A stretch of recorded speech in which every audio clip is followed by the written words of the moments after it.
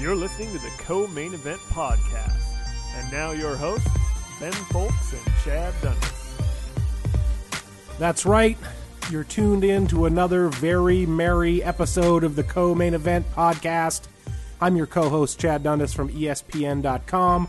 And joining us, as always, on this Christmas Eve day is Ben Folks from MMA Junkie and USA Today. Ben, how are you doing?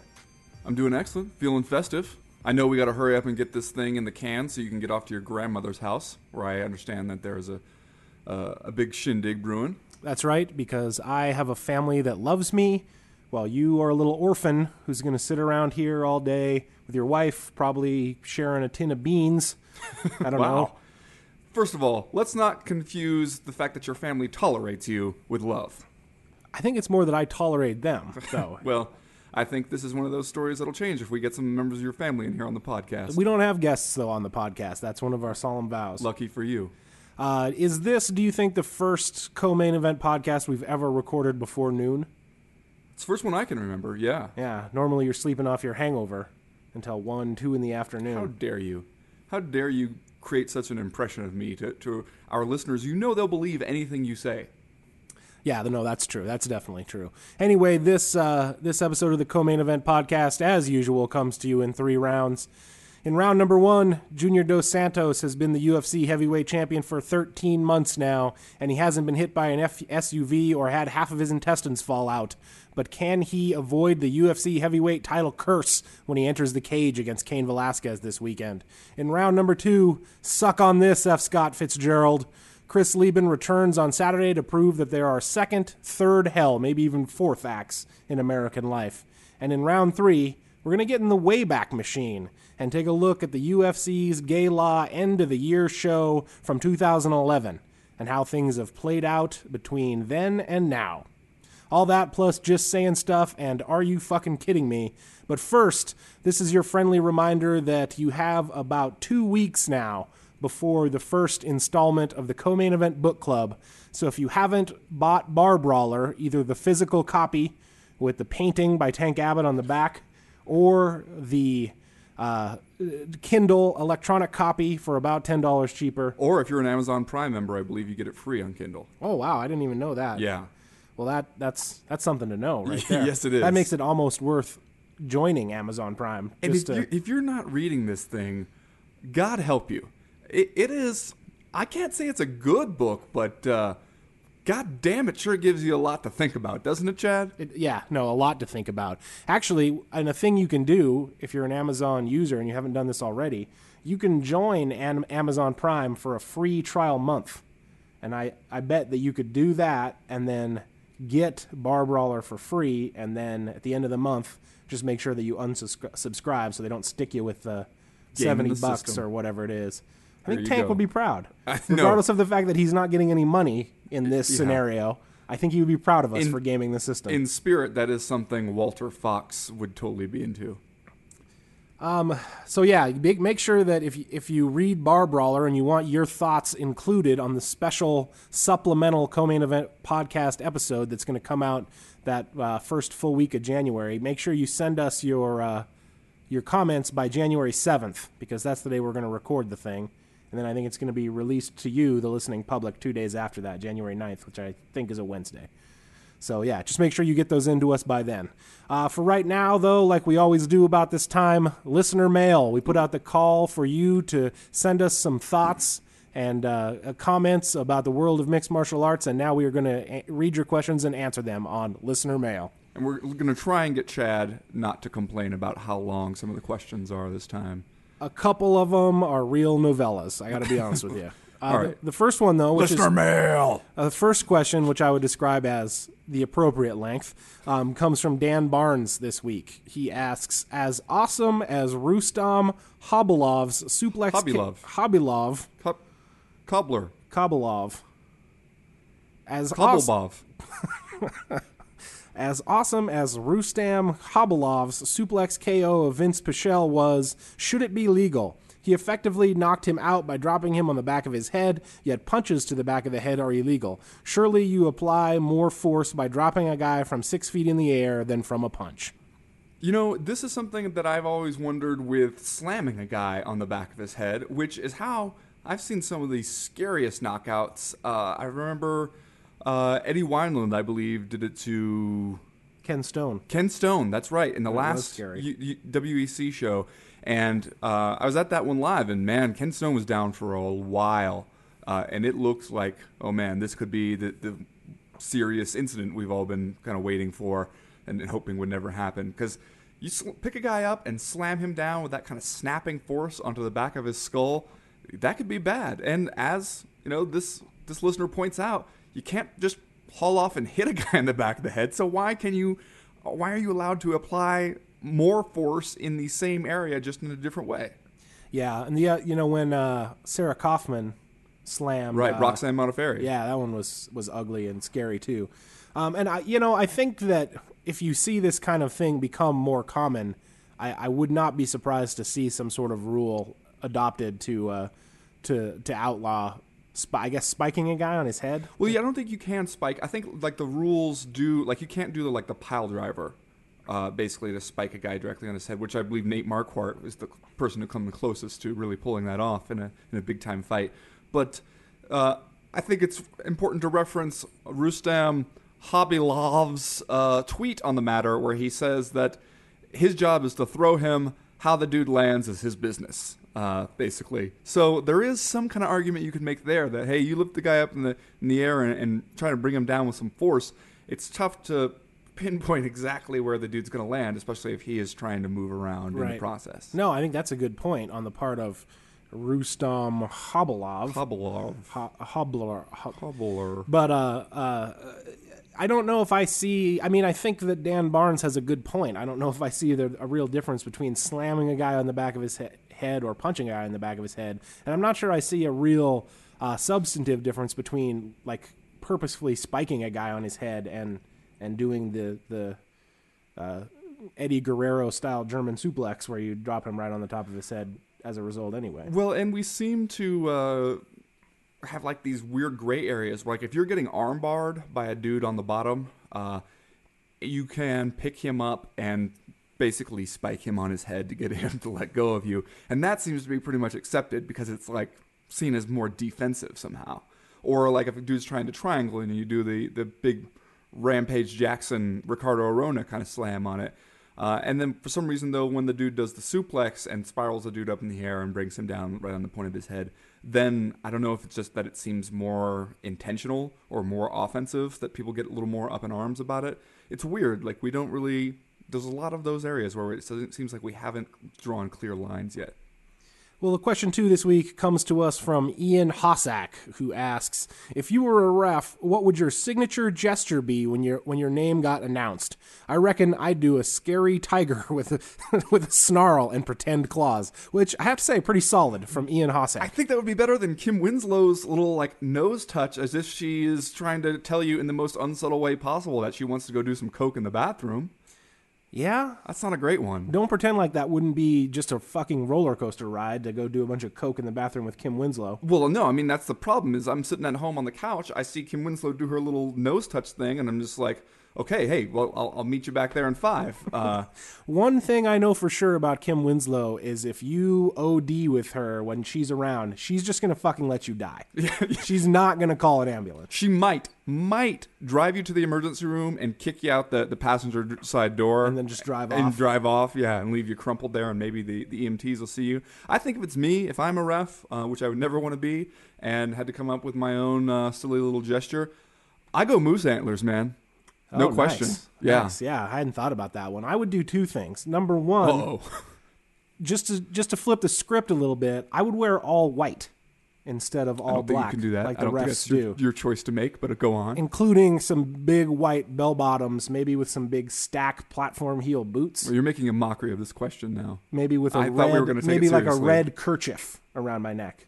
So you're like the disco Lone Ranger here? Yes, because then when they announce my name as the ref, I would do a high front karate kick with my white bell bottoms on. You You take away the bell bottoms, and you've almost got Cecil Peoples' pre-fight routine. I think we've all I'm seen going to be that honest. one, right? This is Cecil Peoples inspired because that little like karate chop thing that he does is amazing. This is one where I regret that this is just an audio podcast, because those of you who have not seen Cecil Peoples in his role as referee doing his little karate chop bullshit when the fight starts, go look that up on YouTube, man. That's going to have your Christmas rolling, I'm telling you right now. Well, here's where the listener mails start to get longer, and this one comes to us from Taylor from Vancouver, who writes, when Dana White slammed Bob Arum for putting Manny Pacquiao in a fight he could lose, it seemed he was suggesting that it would have been wiser to put Pac in a fight he was guaranteed to win just to increase the number of pay-per-views he could promote with him. What does this tell us about Dana's view on matchmaking? Look at the recent decision to match GSP and Diaz together is an example of how I think Dana wants his, quote, PPV draw king to fight a name guy who he feels he can definitely win. Let's maybe clean up our sentences a little bit when we write in questions to the podcast, everybody. Yeah, that one needs some work. If you have to fight Diaz eventually, why not 14 months after he last fought when there might be some rust? This ensures that GSP sells a shitload of pay-per-views and gives Dana more time to hype the potential super fight. After all, while a super fight would break records, perhaps Dana thinks it would diminish the draw power of the one that loses, and he wants to push the fight back to the point where the one losing might retire, nullifying this effect. Okay, just stop. Well, and I want to point out, you picked this question. I did. This was a question you wanted us to answer. I did, but I didn't pick it for the second half, which I think gets off in the weeds here. Well, I'm not done, because then it says, what do you think? Does this quote offer insight into matchmaking of the UFC? I did think, let's stick with the first part of the question, where Dana's quotes about how he thought that Arum's matchmaking regarding Pacquiao was dumb. You know, you should have put him in a fight that he's going to win and keep building up pay-per-view buys, and maybe for a Mayweather fight down the road. That was a weird moment of promotional honesty on the part of Dana White. But the weird thing is, I don't know if that's advice that the UFC itself follows. I think one of the things that the UFC has generally gotten better at, and you can use this Diaz GSP thing to counter this, but I think right around the time when Gabriel Gonzaga head-kicked Mirko Cro Cop and knocked him out of the fight, that was one they really wanted to make, was Cro Cop and Randy Couture for the heavyweight title. And they were clearly just setting that one up, thinking that Cro Cop is going to go out there, demolish Gabriel Gonzaga, and then you're going to have your big money fight with Randy Couture. And then their plans got spoiled. Right around that time, it seemed like the UFC started to come to the realization that you should make fights where it doesn't matter who wins, you can work with the winner either way. And I think that generally the UFC has been a lot better about that in recent years. There's still this weird, I think the Diaz GSP thing is more a result of, hey, a Diaz in the hand is worth two in the bush. You know, if you try and put that one off and have Diaz go fight another fight and maybe get a win, who knows what the hell that guy's going to do, and you might never get to make that fight. Yeah, I don't think it's a case of them trying to protect their champion in any way. And historically, they've been really good about not doing that. You know, they at least prior to 2012 have consistently given fans the fights that they wanted to see, but also made sure that the matchmaking, especially at the championship level, made sense, and that it was, you know, the best fighters in the division fighting each other as much as they could possibly make that happen. I think a lot of that, well, I don't even know if you can say a lot of that, but there was a noticeable shift in the way that some of the matchmaking has been done, especially during the second half of this year, with Sonnen getting the shot at John Jones and now GSP fighting Diaz. And we'll have to wait and see if that continues into 2013, because I do think that it's kind of a troubling development, but we'll just have to wait and see what happens a little bit. But I think that's one of the great things about the UFC is, sure, sometimes it has a too strong of a dictatorial hand. It's just too, our way or the highway kind of with fighters. But the good part about that is that it's not like it is in boxing, where each big fighter becomes a promotion unto himself, and you can't make the guy do anything. Yeah. You know, he wants to stick around and have the easier fights rather than the really tough fights that he might lose and only make slightly more money than the other ones. I mean, I think the UFC does a pretty good job of forcing these guys to have the tough fights rather than the easy ones that all their managers are pushing for. The last question this week for listener mail comes from Dearly Devoted Daniel, a lover of alliteration, if there ever was one. And, okay, big breath here. You guys talked about making fence grabbing being an automatic point deduction, and it seems the fence grabbing debate is always centered on the topic of how most appropriately to enforce the fence grabbing rule. I think we instead should be having a debate on whether we even need the fence grabbing rule at all. Why is it illegal? I'm all for rules that are designed to enhance fighter safety, but this isn't one of them. The fence is there. Why are we pretending that it doesn't exist? Why are we only pretending it doesn't exist under certain circumstances? You can lean on it. You can push off of it with your palms or feet. You can trap your opponent against it and tee off on his mostly unconscious body, a la the poet Philip Baroni. I have to scroll down here. You can even use it as a springboard, like a goddamn video game character, to kick your opponent in his toothpick-chewing face. All right, that was good. You just can't grab it. Why not? How is holding the fence to prevent someone from taking you down going to hurt the sport in any way? I think letting guys grab the fence will do at least as much good as it does bad. And we're only about halfway done with this question, by the way. But it gets really good at the very end. So what if it prevents the occasional Matt Hughes body slam? It will also prevent an equal amount of lay and pray. It might make ultimate fence clinching less prominent. If a guy is less certain he can get the takedown by backing his guy up against the wall, scoop his legs, and drag him down. Guys will adapt to the rule change if it happens. Grabbing the fence leaves the grabber exposed. It wouldn't be too long before we saw someone faking a takedown to bait a guy into grabbing the fence so he could then immediately tee off on his face. It's like the MMA Rules Committee wants to have their cake and eat it too, but they didn't... But they didn't go to school for that shit, so they're trying to make the cake using whey protein instead of flour and stevia instead of sugar. I'm sure if you stick those ingredients in the oven for a while, something will come out, but it's probably not going to taste good. What do you guys think? See, somehow that cake analogy makes more sense than Matt Mitrione's. Yeah, well, that's certainly a Mitrione-inspired question. Yeah, but it actually works better than Mitrione. I don't know. Okay. I disagree with the premise of this essay, disguised as a question, which is that, hey, it wouldn't be so bad. The defense is there. Let's all use it. First of all, I think that for aesthetic value, I don't know if you imagine a title fight where you got one guy grabbing on the other dude's legs and yanking him, and the other guy is clinging to the chain link fence with both hands like a toddler who doesn't want to be taken off to bed. Yeah, well, it was like when Randy Couture tried to take down Tim Sylvia in their title fight, and Sylvia grabbed the top of the fence by the pad that's up there and held on for dear life. It reminds me of once when I was in one of my favorite bars in New York City, Rudy's and Hell's Kitchen, where you can always see some awesome daytime drinking antics going on. And at noon on a Sunday, I saw some dude getting thrown out, and as the bartender was picking him up and physically carrying him out of the bar, the dude kept grabbing on to the little coat racks that are attached to the booths and was just parallel to the ground at some points. Grown man in the middle of the afternoon holding on, as if somehow if you cling tightly enough, the bartender will be like, okay, you can stay. But also, beyond it just looking stupid to let people do that, aren't the rules already getting more and more tilted toward the striker? Yes. Not only the rules, but public opinion. Yeah. Well, do we really need... I mean, just go watch K1 Kickboxing if that's what you want. I don't think we need to install another rule that works against the grappler. I mean, we already are standing dudes up if they don't do enough to suit us, and if you can't back the dude up against the fence and take him down without him clinging to all facets of his environment just as a way of not being planted on the ground, I mean, work on your takedown defense. Don't rely on grabbing the fence. It's stupid.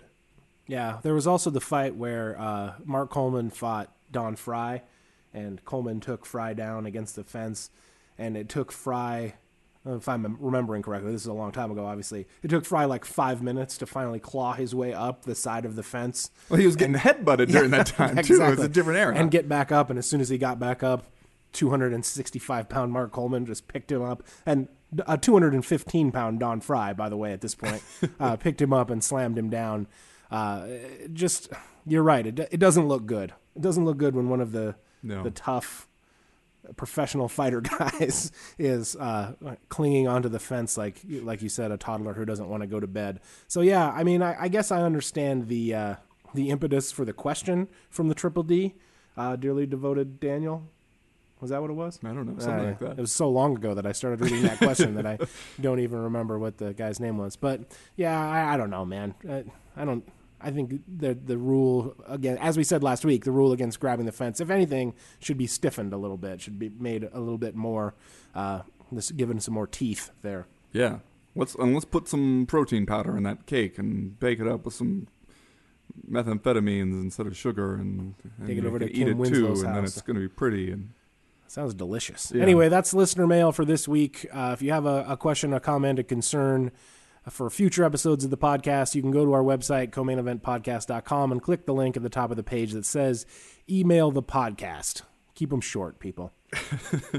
Anyway, that'll do it for listener mail, and we're going to go ahead and kick off round number 1 right now. Round 1.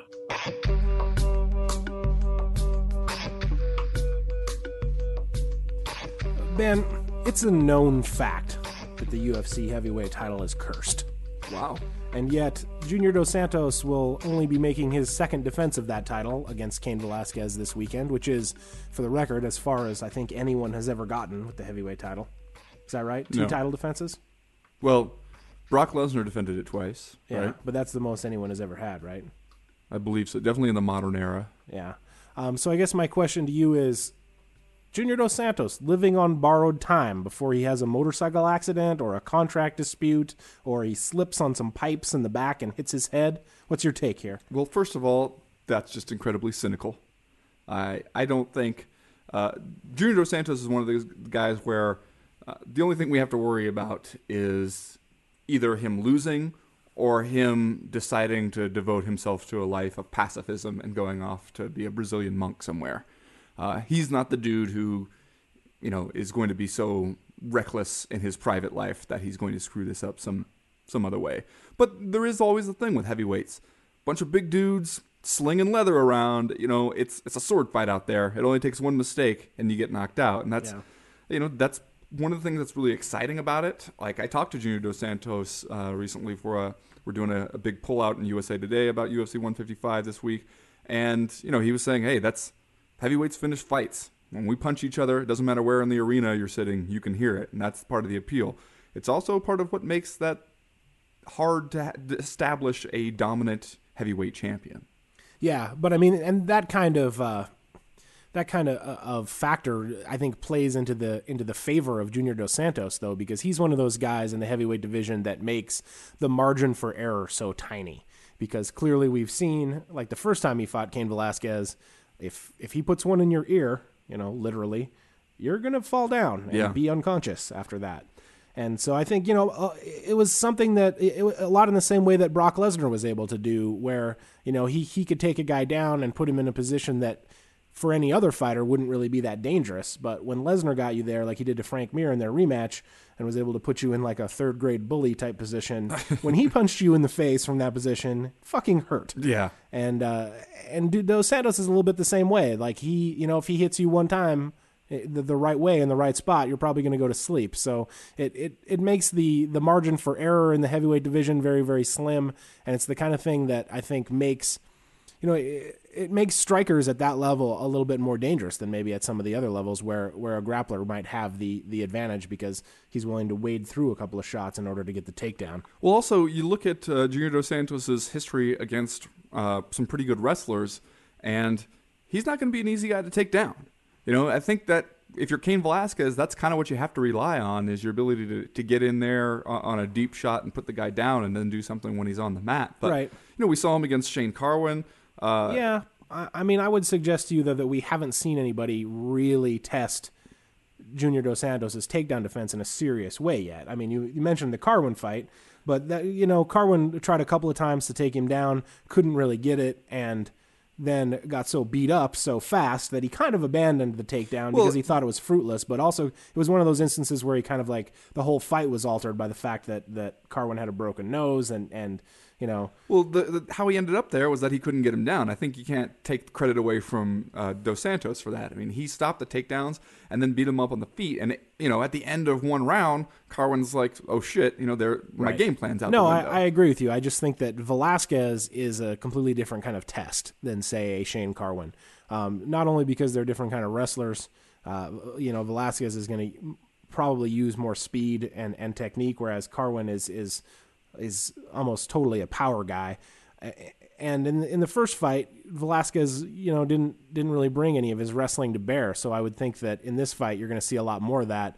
And it's one of the reasons why I think this fight is interesting, because I think you're going to see Junior Dos Santos' takedown defense get tested in a way that we haven't seen yet. Well, also the thing was, after the last fight, almost immediately afterwards, we started hearing about both guys' knee problems. And it's one of those, since they both have different fighting styles, it's hard to say, well, your knee injuries cancel each other out. Right. Yeah. You're both, it's like a Tekken video game where you both diminish your character's power down to like 50%. So then you're even. No, it's not really like that, because Junior Dos Santos' style, he doesn't need quite the same explosive power being able to shoot the way Cain Velasquez relies on. So maybe his knee injury affected him a little bit more. It was a fight, though, that was so quick that it's hard to really look at that one and learn too much. Except, if we learned anything, it's that Cain Velasquez can be knocked out. That if you put one in his ear, like you say, he can go down. And that's, I think, especially over a course of a 5-round fight. You look at Cain Velasquez, how's he going to win this fight? I think everyone expects that he's going to have to win it over time. It's going to have to be a longer grind where he has to keep putting Junior Dos Santos down. I don't think anyone really expects that you're going to take Junior Dos Santos down once and then beat him there. You're probably going to have to do that a few times. Well, yeah, I mean, we don't know. We haven't really seen that yet, so we'll see what happens. I mean, I think if the fight, I think the fight would either end by a first-round stoppage or by decision, because, we haven't seen Dos Santos down there yet, so it's possible that if Velasquez gets him on the ground, he will be able to dominate him. But we have seen Velasquez, attempt that game plan against people before, and, he finished Antonio Silva, right, with a lot of help from cuts and the guy bleeding all over in his eyes and mouth, and that just seemed like a horrible way to exist there for a little while for poor Bigfoot. You can't take that away from Velasquez, though, no, just like a minute ago. No, you can't. But in other fights where he's taken the guy down and kind of laid a methodical beating on him, Velasquez does not seem like that guy like the Lesnar kind of guy who can get you in a bad position and 1 or 2 shots and you're done. Sure. No, I agree with that. At the same time, though, I feel like Velasquez is being counted out a little bit in this fight by a lot of people that, you see on the internets and certainly from the odds heading into the fight. I feel like people are approaching this thinking that we've seen this fight before. And so that which we have. But I mean, I would posture to you that the first fight is not incredibly germane to this second one for a lot of different reasons, several of which you already talked about. What if they both had knee injuries again and then right afterwards? Or this time maybe ankle injuries? Elbow? Yeah, how about injuries? Elbow injuries? Yeah. Well, but I mean, that first separated fight, ribs. Pretty much everything was weird about that first fight. It was. Like, you could almost have to take that one and throw it away, I think, just because it was, even though we don't know this for certain, it sure as hell seemed like someone told Cain Velasquez and Junior Dos Santos, hey, this is our first fight on Fox. Nobody better get fucking injured and pull out of this one. Yeah, that one, they had such a buzz built up around that one. It clearly seemed like they had been told that pulling out of this one was not an option, because otherwise, if Cain Velasquez really hurt his knee as badly as he said, that close to the fight, who would go on and put the heavyweight title on the line after that if you had a choice? That just doesn't seem to make a whole lot of sense. And I mean, you and I were both there for that one. It was definitely a different media environment, and just the days leading up to the fight. Well, yeah, the whole week was different, and I think that's the kind of thing that if you had to choose, you would probably say affected or may have affected Velasquez more.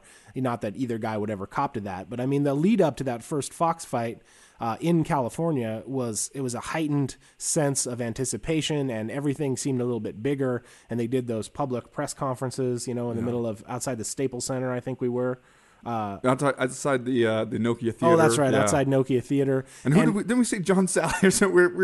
We saw John Sally while we were walking down there. Yeah, Chad, just a country boy in the big city, comes all the way from Montana. And we stay at the same hotel in in downtown LA, and we're walking along the street, and then there's John Sally standing there shooting some spots. Spider. Yeah. John the Spider Sally. You could see exciting. it in Chad's eyes where he's like, "Oh, this is what it's like in Los Angeles. There's just famous people in every corner." And I forgot my autographed book in the hotel. Yeah. That's the shame Wouldn't of you it know all. it? Well, yeah, and you're the right. lead up to that fight, though, was sort of billed as something of a homecoming for Cain Velasquez. And you know he does not like media attention. Yeah. He does not like doing all those interviews. So if anything, I would think, like I said, not that either guy would ever cop to it, but the pressure leading up to that first fight for Velasquez was probably a lot more than what he's feeling heading into this fight. True. And I feel like a lot of the factors for that first fight were just different. And so it's the kind of fight that, to me, doesn't tell us a tremendous amount of stuff about what's going to happen in the second one. Well, the thing I wonder is, we hear this as a criticism a lot of the heavyweight division, that the title gets passed around too much.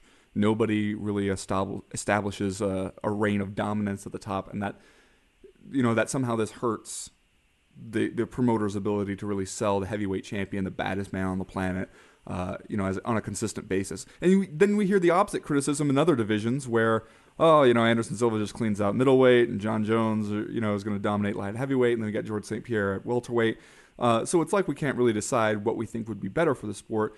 Is it better to have an established heavyweight champion who everybody can say, hey, especially because the heavyweight champion seems like such a big deal, to say that's the man, that's the baddest dude on the planet, and he's been that way for a little while? Does it hurt to have the heavyweight title get passed around like a doobie at Nick Diaz's house? I think still it call does. them doobies, right? Yeah, definitely. Okay. Can I score a lid of grass off of you, brother? Narc. Yeah, I mean, I think it does hurt it a little bit, and maybe not for hardcore fans, but I think that it hurts the marketability of the division a little bit, because it's sort of a proven fact that sports fans in general really like dominance. We can complain about it all we want, but when the Yankees play the Red Sox in the AL East rivalry, it gets the highest ratings, and people love the Yankees because they've won the World Series so many goddamn times, and now that LeBron James has won a title, people fucking love the Heat, shit like that. They love the Lakers, et cetera, Michael Jordan. The dominance sells.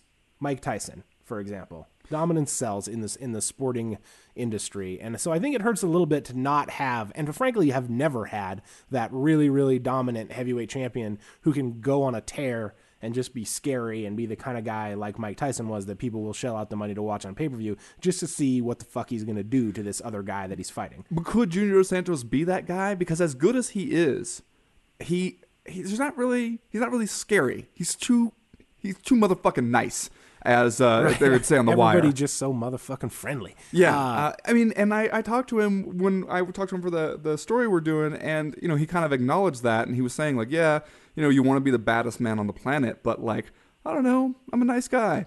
I don't really want to play up that whole angle of it. Like, I want to just be a nice guy who wins fights. I mean, is that really what people are going to latch onto as the heavyweight champion? Yeah, I mean, I think that could work for him. Sold ice cream in the streets. Yeah. Ice creams. Yeah, ice creams. I think that could work for him in terms of marketability, to be a big kind of teddy bear guy who, when you see him talk, honestly comes off as a big kid. Yeah. Like, after he knocked out Velasquez in that last fight, and they told him how many people watched him in Brazil, and there was like this moment of silence, and then it sort of dawned on him, and JDS was like, I'm famous. Like, he couldn't believe it. And it was just like, it was like he was like a 12-year-old on Christmas. I think that could work for him if he's a guy that goes out and delivers fantastic knockouts every time he goes out there. I'm just not 100% sold that he is that dominant guy. You know what I mean? I feel like we are starting to do the thing that we do in MMA, where somebody wins a couple fights and suddenly we're like, oh, he's the greatest of all time, he'll never be defeated. And I'm just saying, let's wait and see how this one turns out, and then we'll be looking ahead to an Overeem fight, and then we'll be able to figure something out. You're still holding out hope that your boy Tim Boach is going to go up in weight and become jump heavyweight. up a couple weight classes. Yeah. Why not, man? Yeah. He's already laid waste to middleweight. Yeah, absolutely. Are we going to do Are You Fucking Kidding Me this round? Sure, Let's sure. do that, and then we'll get out of here. This week, my Are You Fucking Kidding Me, I hope, is my last Are You Fucking Kidding Me about the Strikeforce Zuffa partnership. Because, man, we haven't seen Scott Coker for months. I was about ready to organize a search party to make sure the poor guy is okay.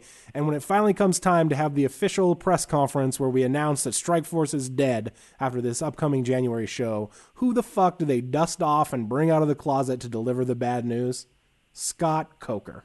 I mean, I just feel bad for the guy at this point. By all accounts, he's a super nice guy, but it seems like he was completely stripped of all of his power after the UFC bought Strikeforce. Yeah. And they've been hiding him in a roadside motel in Bakersfield all this time. Yeah, maybe he's just been sitting there chain smoking, watching he's in the cops. witness protection program. I don't know. As soon as it comes time to pull the plug, goddamn Scott Coker has to go out there and take the fucking whipping. So, you fucking kidding me? Sending Scott Coker out there? Ah, fucking kidding me?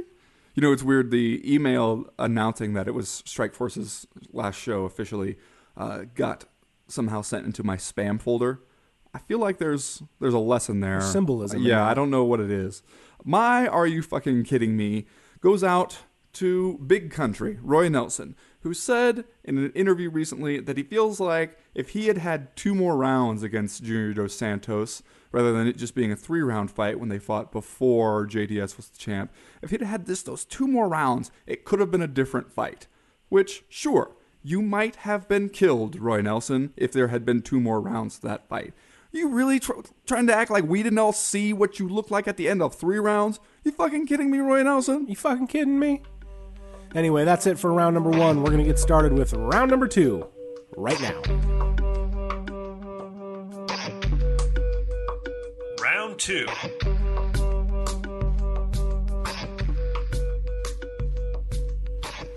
Also at UFC 155 this weekend, Chad, we have the return of the Cat Smasher, the Crippler, Chris Leben, who has been away after his year suspension for OxyContin use following his fight with Mark Munoz at, I believe, UFC 138. That was November of 2011, and it was kind of one more symbol that one more sign that Chris Leben maybe doesn't have his personal life all that well sewn together. He went away for a little while. Now he's back with all the usual declarations of sobriety and lessons learned and turning everything around. What say you, Chad Dundas? Are we going to see a new Chris Leben, or are we just going to see a slightly altered version of the same Chris Leben we've seen? You know, I've always liked Chris Leben. I know that about you. I like the guy a lot, but I don't think that there's any way that we see a different Chris Leben, at least inside the cage. I mean, he's a nice guy. I think he's a guy who's honest, almost to a fault, which is always, I think, refreshing to see in a professional athlete. And when you actually talk to him, you realize that he is a smarter guy than I think he gets credit for, industry-wide, at least from fans. I don't know if he gets the credit that he deserves for being a smart guy. And so you really hope that he's a guy who has got his personal life in order outside the cage, and maybe he's taken some steps to have a little bit more healthy of a lifestyle. You hope that he has all that stuff together. But I think that we all know that he is going to be in this fight and will probably forever be a guy who gets punched in the face and as he has said himself, it's like a button connected to his left hand. Yeah. He just fires off the left hook, the looping, like he took it out of his back pocket playground haymaker. And he's always going to be that guy. And see, I guess this is my follow-up question to that. Wouldn't the ideal scenario for Chris Leben be if he could be that Chris Leben in the cage, that guy, the wild, reckless, he's just going to get fired up and come after you for better or worse kind of guy, and yet somehow not be that guy out of the cage? Like, isn't that the ideal scenario for him? Yeah, at this point, I suppose it is. I mean, he's already established who he is as a fighter, and people love that, and people love it, and it's easy to love, and that's probably not going to change. And so yeah, I think that is probably the best case scenario for him at this point. It reminds me a little bit of Hunter S. Thompson towards the end of his life. He had established this character almost for himself as a guy who, when he showed up in your town, man, he was going to tear it up and drink all the booze and take all the drugs and act crazy and do all this weird shit. And then, he started to get old, and pretty soon being that guy wasn't that cool anymore for Hunter S. Thompson. And he felt like he would show up in these places and had sort of painted himself into a corner where he had to get super drunk and take all these drugs. And Are you saying Chris Lieben's going to shoot himself and then have his ashes fired out of a cannon? Well, I hope not. I hope not. Me I mean, too. I think that, in the scheme of things, he's still relatively young, and maybe he's a guy who's figured out that certainly in terms of like longevity and probably his future in the UFC, which is, I assume another topic that we're going to want to discuss, he's probably not going to get too many more chances, you would think. Okay, well, that's brings us to a good point. If he was not the hard-charging Chris Lieben, the fun brawler who everybody likes to see fight because, somebody's getting hurt, he doesn't particularly care who it is, I don't think there's any way he gets as many chances at the UFC as he has, and he's gotten a ton of them. Yeah. I mean, he tested positive for steroids, he's been arrested for DUI, now the OxyContin thing. I mean, and the UFC keeps sticking with the guy because they like him, they like to have him around, like to see him fight, and also because fans like him. And I think there have seemed at times in Chris Lieben's life and career where everybody else wants a successful, clean, and sober existence for him more than he wants it himself. Yeah, for sure. I think that's entirely accurate. I've always felt like he has a very strange relationship with the UFC because it's absolutely true that he's gotten more chances than anybody maybe short of Alessio Sakara.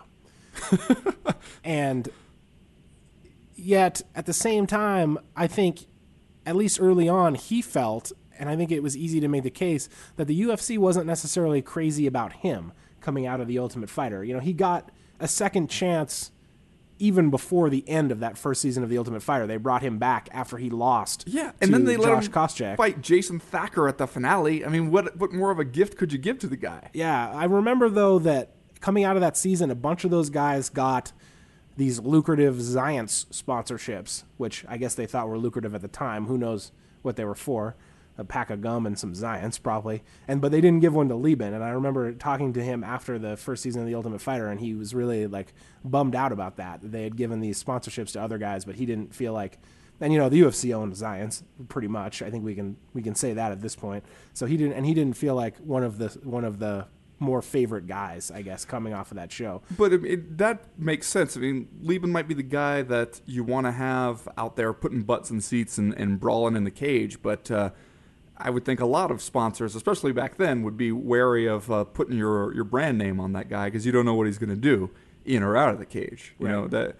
So that kind of stuff makes sense. I wrote a thing on Lieben also for this UFC 155 pullout and USA Today this week. I don't know if I've mentioned that we're doing that.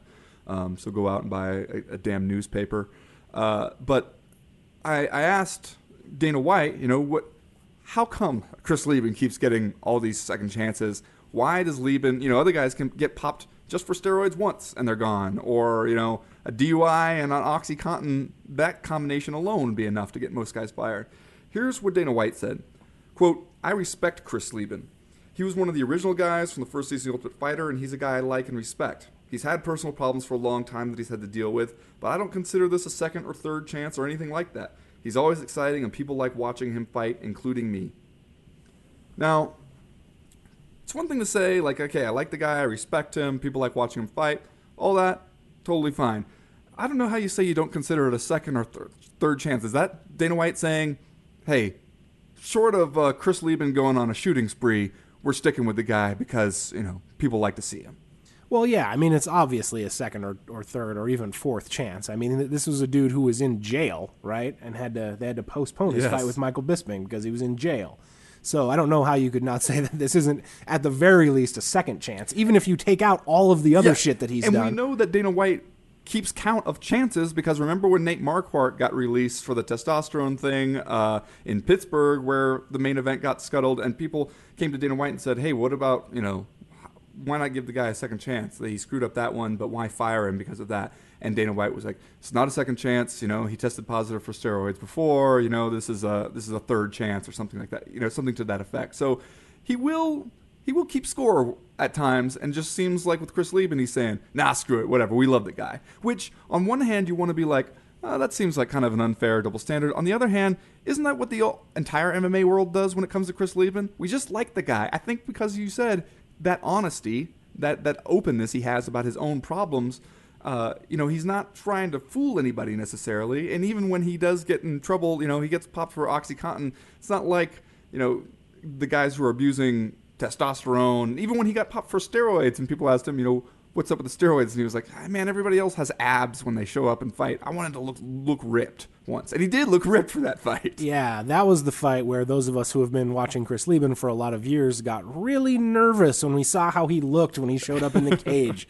And then it turned out that our fears were well-founded. Yeah. I think it goes, especially in terms of like how the UFC deals with him, I think it goes back to the point that the UFC is a privately owned company that appears to operate without any policy whatsoever. And it's like if the guys who run the company like you, if they consider you to be a quote-unquote real fighter and you're exciting and you have fans and maybe you sell tickets and maybe you sell a couple of pay-per-views, they're going to keep you. You say yes when they call. Yeah, you always say yes when they call. Even when it's for Anderson Silva. That's another thing I was going to bring up. But I think they're going to kind of stick with you through at least thick and some thin. And clearly they've stuck with Lieben through a lot of thin times. And maybe as a conspiracy theory, we should just throw out, maybe they feel a little bad for feeding him to Anderson Silva in his first fight in the UFC.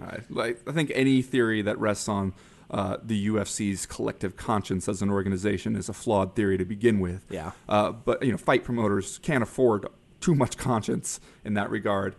The thing for me with Lieben, before we leave this and move on to a new topic, I think the fact that it feels like we kind of watched this guy from when he was a cub coming out of the first season of The Ultimate Fighter. Yeah. We saw those hard-drinking antics that were at times encouraged for our entertainment value. It feels like there's this kind of collective, I don't want to say guilt, but like we're all, like Chris Lieben is the cousin who we all want to see pull it together, man. And, we like him. We feel like at times maybe we have enabled him, but we also... we feel invested in this story, that we want him to be successful, even if it takes a bunch of chances. And, anybody who watches their fair share of Intervention like I do knows that that's how it is with addicts. They're going to need their share of chances. Chris Lieben seems to realize now that he can't just go out and have a drink, like other people can just have one. He is going to be an addict. And that's something he's going to have to deal with the rest of his life. And I think the reason we don't mind seeing him get one chance after another is because, damn it, we just want to believe that our guy Chris can pull it together, that that's possible. Man, I can't believe that you watch Intervention. You don't watch Intervention? No, man, you know what I do. It's strictly First 48 for me on A&E. That's it. That's how I roll.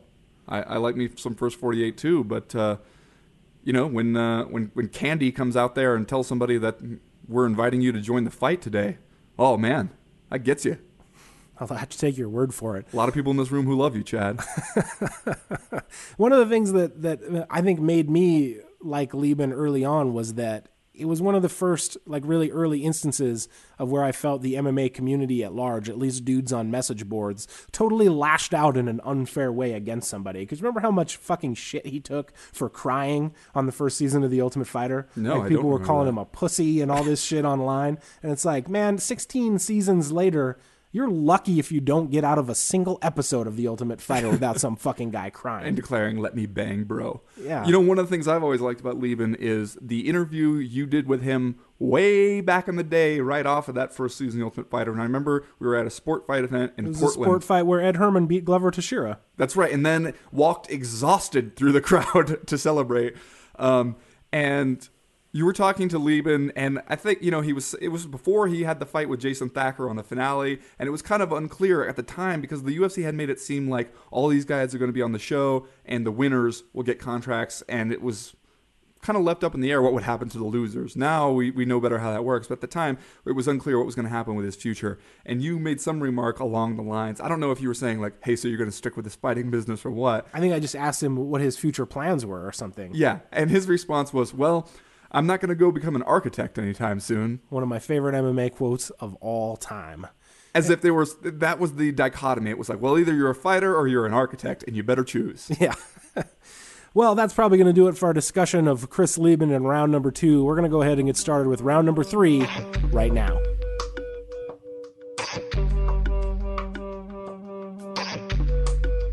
Round 3.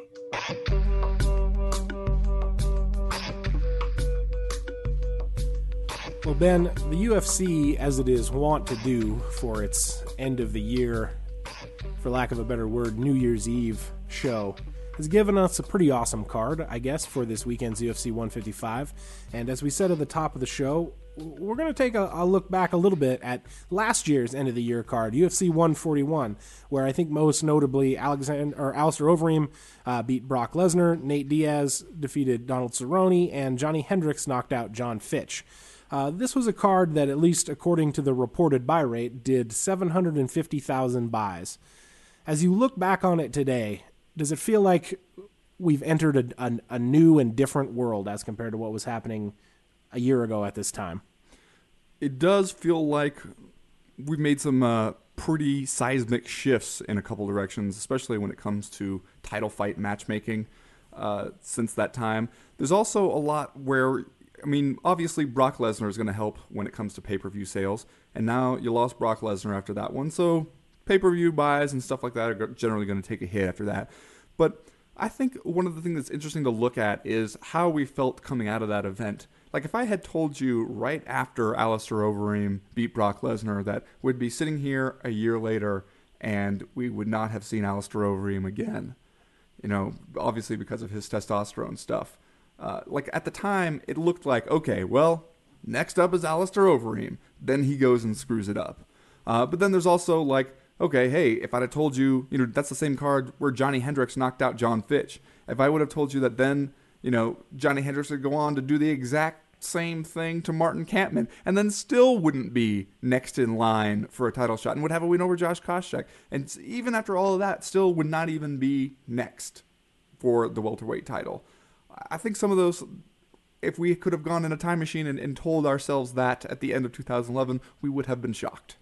Yeah, well, there's no possible way for us to have foretold how, I don't know if you want to say off the rails, but just how unexpected things would turn out to be during 2012. And in a lot of ways, I feel like the UFC's momentum slowed down a lot during this year, and some of it was because of some of those things that you just talked about. I mean, we can't necessarily act like we're totally shocked that Alistair Overeem that's what I thought you were going to say. ran afoul There's of no way we could have predicted that Alistair Overeem might have some licensing issues.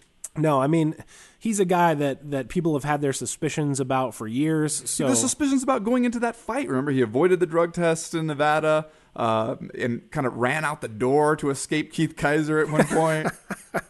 Yeah. So, no, you can't really be that surprised about that. I mean, I would say that, you know, even now, considering what we think we know about the guy and the fact that he's been suspended for elevated levels of testosterone, he's still an exciting figure in the heavyweight division. And he was exciting coming out of that defeat over Lesnar because when you see him fight, he just looks like a killing machine. Yeah. He just looks like an insane robot from the future who's been sent back in time to toss Brett Rogers around like a 10-year-old. Poor Brett Rogers.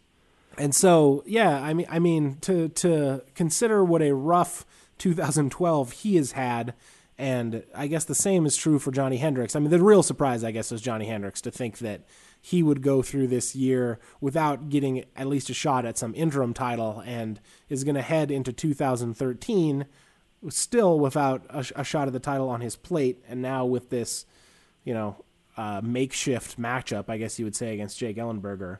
Yeah. Hard not to say Johnny Hendricks got the shaft almost worse than anybody else in the company this year. Well, and now we look at this year-end show, right? You've got Junior Dos Santos and Cain Velasquez at the top for the heavyweight title.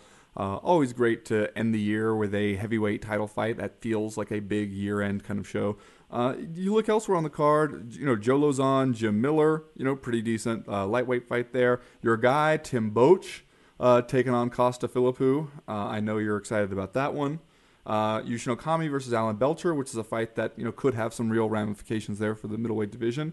And then, you know, the return of Chris Lieben, once against Carlos Vemola. Now he's out, so it's Derek Brunson stepping in.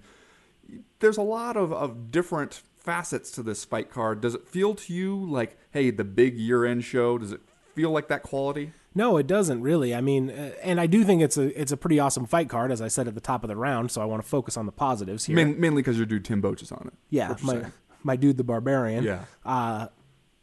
We wouldn't want it said that we only focus on the negatives here on the absolutely Co-Main not. Event podcast. So It'll we should be say slanderous. UFC 155, pretty awesome card, but I think only pretty awesome by the standards of 2012. Like only awesome by the new world of how these UFC cards are being put together. I don't think that, well, I mean, you can just compare it to last year and not even as close to as awesome. Well, but I think the thing is, and this is a problem that the UFC has kind of created for itself, that it depends how we're talking about awesome. If we're talking about just like entertainment value, excitement, quotient of the fights, and you look around when you got Chris Lieben on the card, and Joe Lozon, Jim Miller will probably be a pretty exciting fight.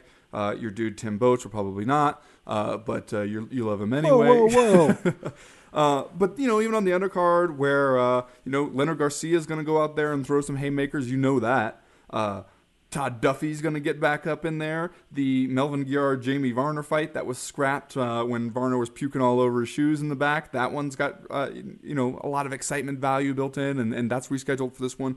So it's like you've got, as far as how fun the fights are going to be to watch, you got some good stuff there. The problem is like, is that all the UFC can offer you? Because its matchmaking, its kind of path to the top has become so muddled in a lot of the divisions that you don't know what gets you a title shot necessarily anymore. And it's hard to create that through line where this, equals this, win this fight and you'll end up here.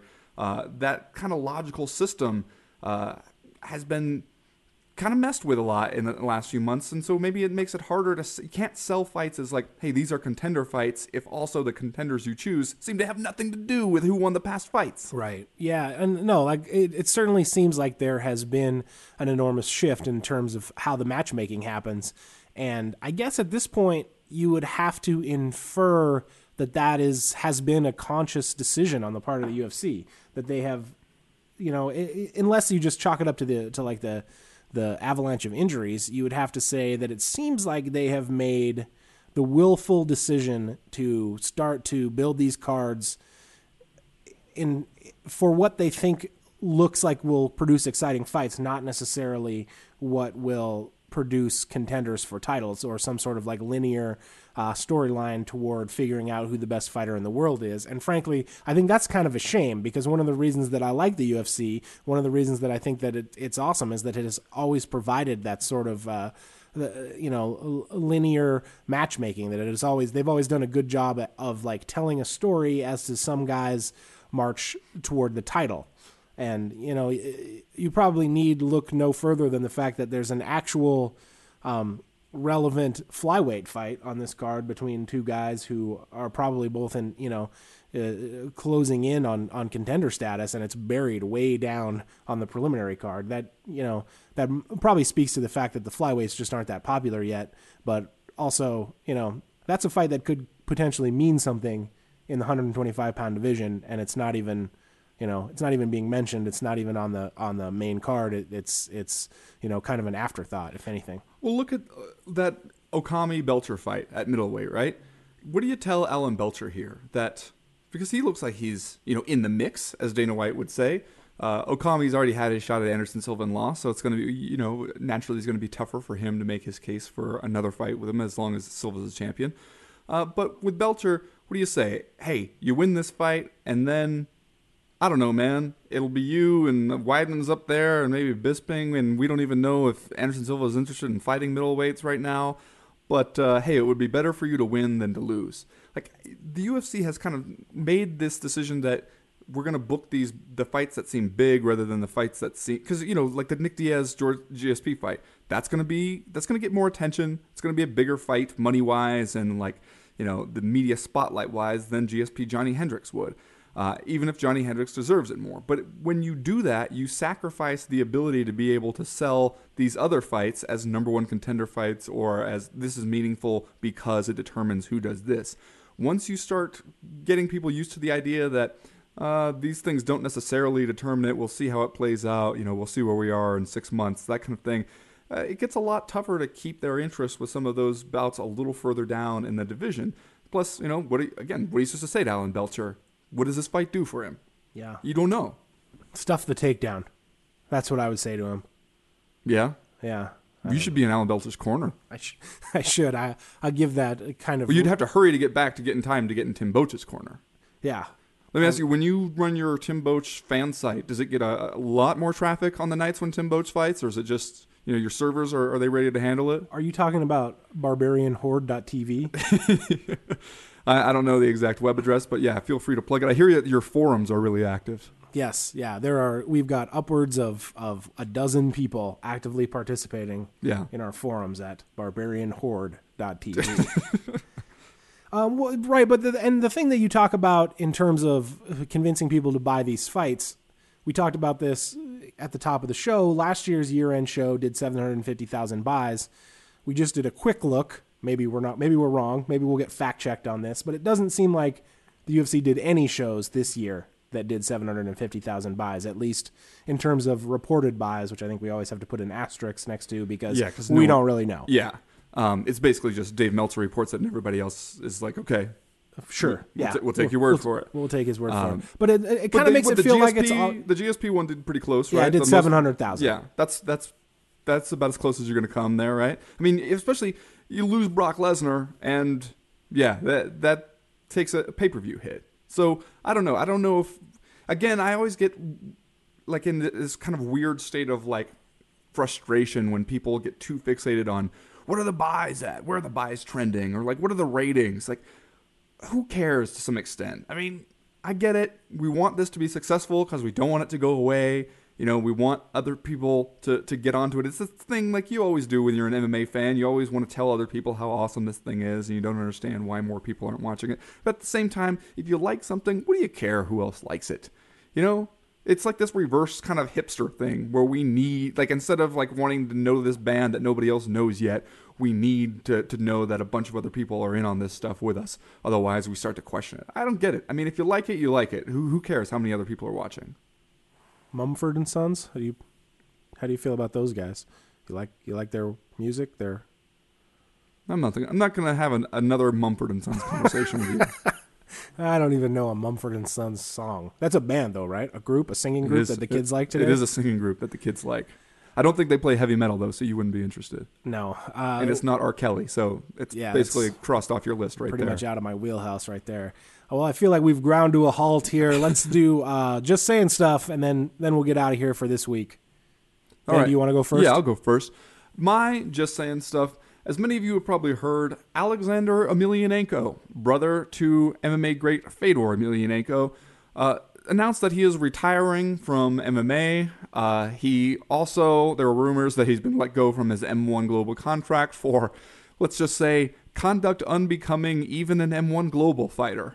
They claimed that he had violated his contract over and over again. There were even rumors of him being abusive to flight attendants and starting a brawl with a hotel party in a hotel somewhere, or really? a wedding party in a hotel. Oh, I had not heard that. That's excellent. There are always plenty of Alexander Emelianenko rumors, and he has seemed like the black sheep of the Emelianenko family. Even when you'd see the two brothers in the room together on fight cards, like the Affliction fight cards that they fought on, it kind of seemed like Fedor was vaguely embarrassed of his ne'er-do-well, tattooed, tall tale-telling brother. Now that he's retired from MMA, though, he's going to be looking around for some way to make a living. I'm just saying, if you're a Russian mobster looking to hire some muscle, looking to hire somebody to work the door at a seedy Moscow nightclub, I'm just saying you could do a lot worse than Alexander Emelianenko. Just saying. Just saying he has career prospects. Remember that Bodog card that was in St. Petersburg and Vladimir Putin showed up and sat in the front row, and it was like the gears all turned at the same time and all clicked all of a sudden, and you saw this picture of like Vladimir Putin glad-handing with the Emelianenko brothers, and you were like, what does this powerful dictator type guy, what could he possibly want with a couple of dead-eyed trained killers, Russian supermen? There's also the one where they had the party afterwards with Silvio Berlusconi and Van Damme. Now it sounds like an awesome party. No, I heard this story about it from Julie Kedzie, who was also there. It sounded like a pretty good time. Ben, this week, I'm just saying, you know how you convince me that you're really serious about your MMA career and that you really want to land the biggest, most important, most lucrative, and most relevant fights for yourself? How, Chad? Well, you hire Tito Ortiz as your manager. Nothing in the world says, I'm ready to seriously and professionally negotiate in good faith, like having Tito Ortiz strap on a pair of horn-rimmed glasses and march into a room to meet with Dana and Lorenzo. But he's got a lot of MMA knowledge stuff in that giant head of his, right? Hey, man, I'm just saying. Just saying. Anyway, that's the podcast for this week. We hope you all have a very happy holiday. If you're listening to this on Christmas Day, which I assume you are, putting it on the hi-fi so the whole family can enjoy it. Thanks for your continued support. The Co-Main Event podcast obviously is just going to keep right on trucking into 2013. Yeah, and making zero money off of it. Probably. Actually operating at a small monthly loss. But that's it for this week. We'll be back next week. But this show is over. It's done. We're out. I'm just telling you, say you owe some money in gambling debts to the Russian mob. And you open the door to your flat in St. Petersburg, and there's Alexander Emelianenko standing there with his tattoo of death holding a baby with Gott mit uns tattooed across his back. I mean, that's what I am paying right there. Yeah. He doesn't even have to come in the house. Can I give you my watch? Will you accept that? How about my child?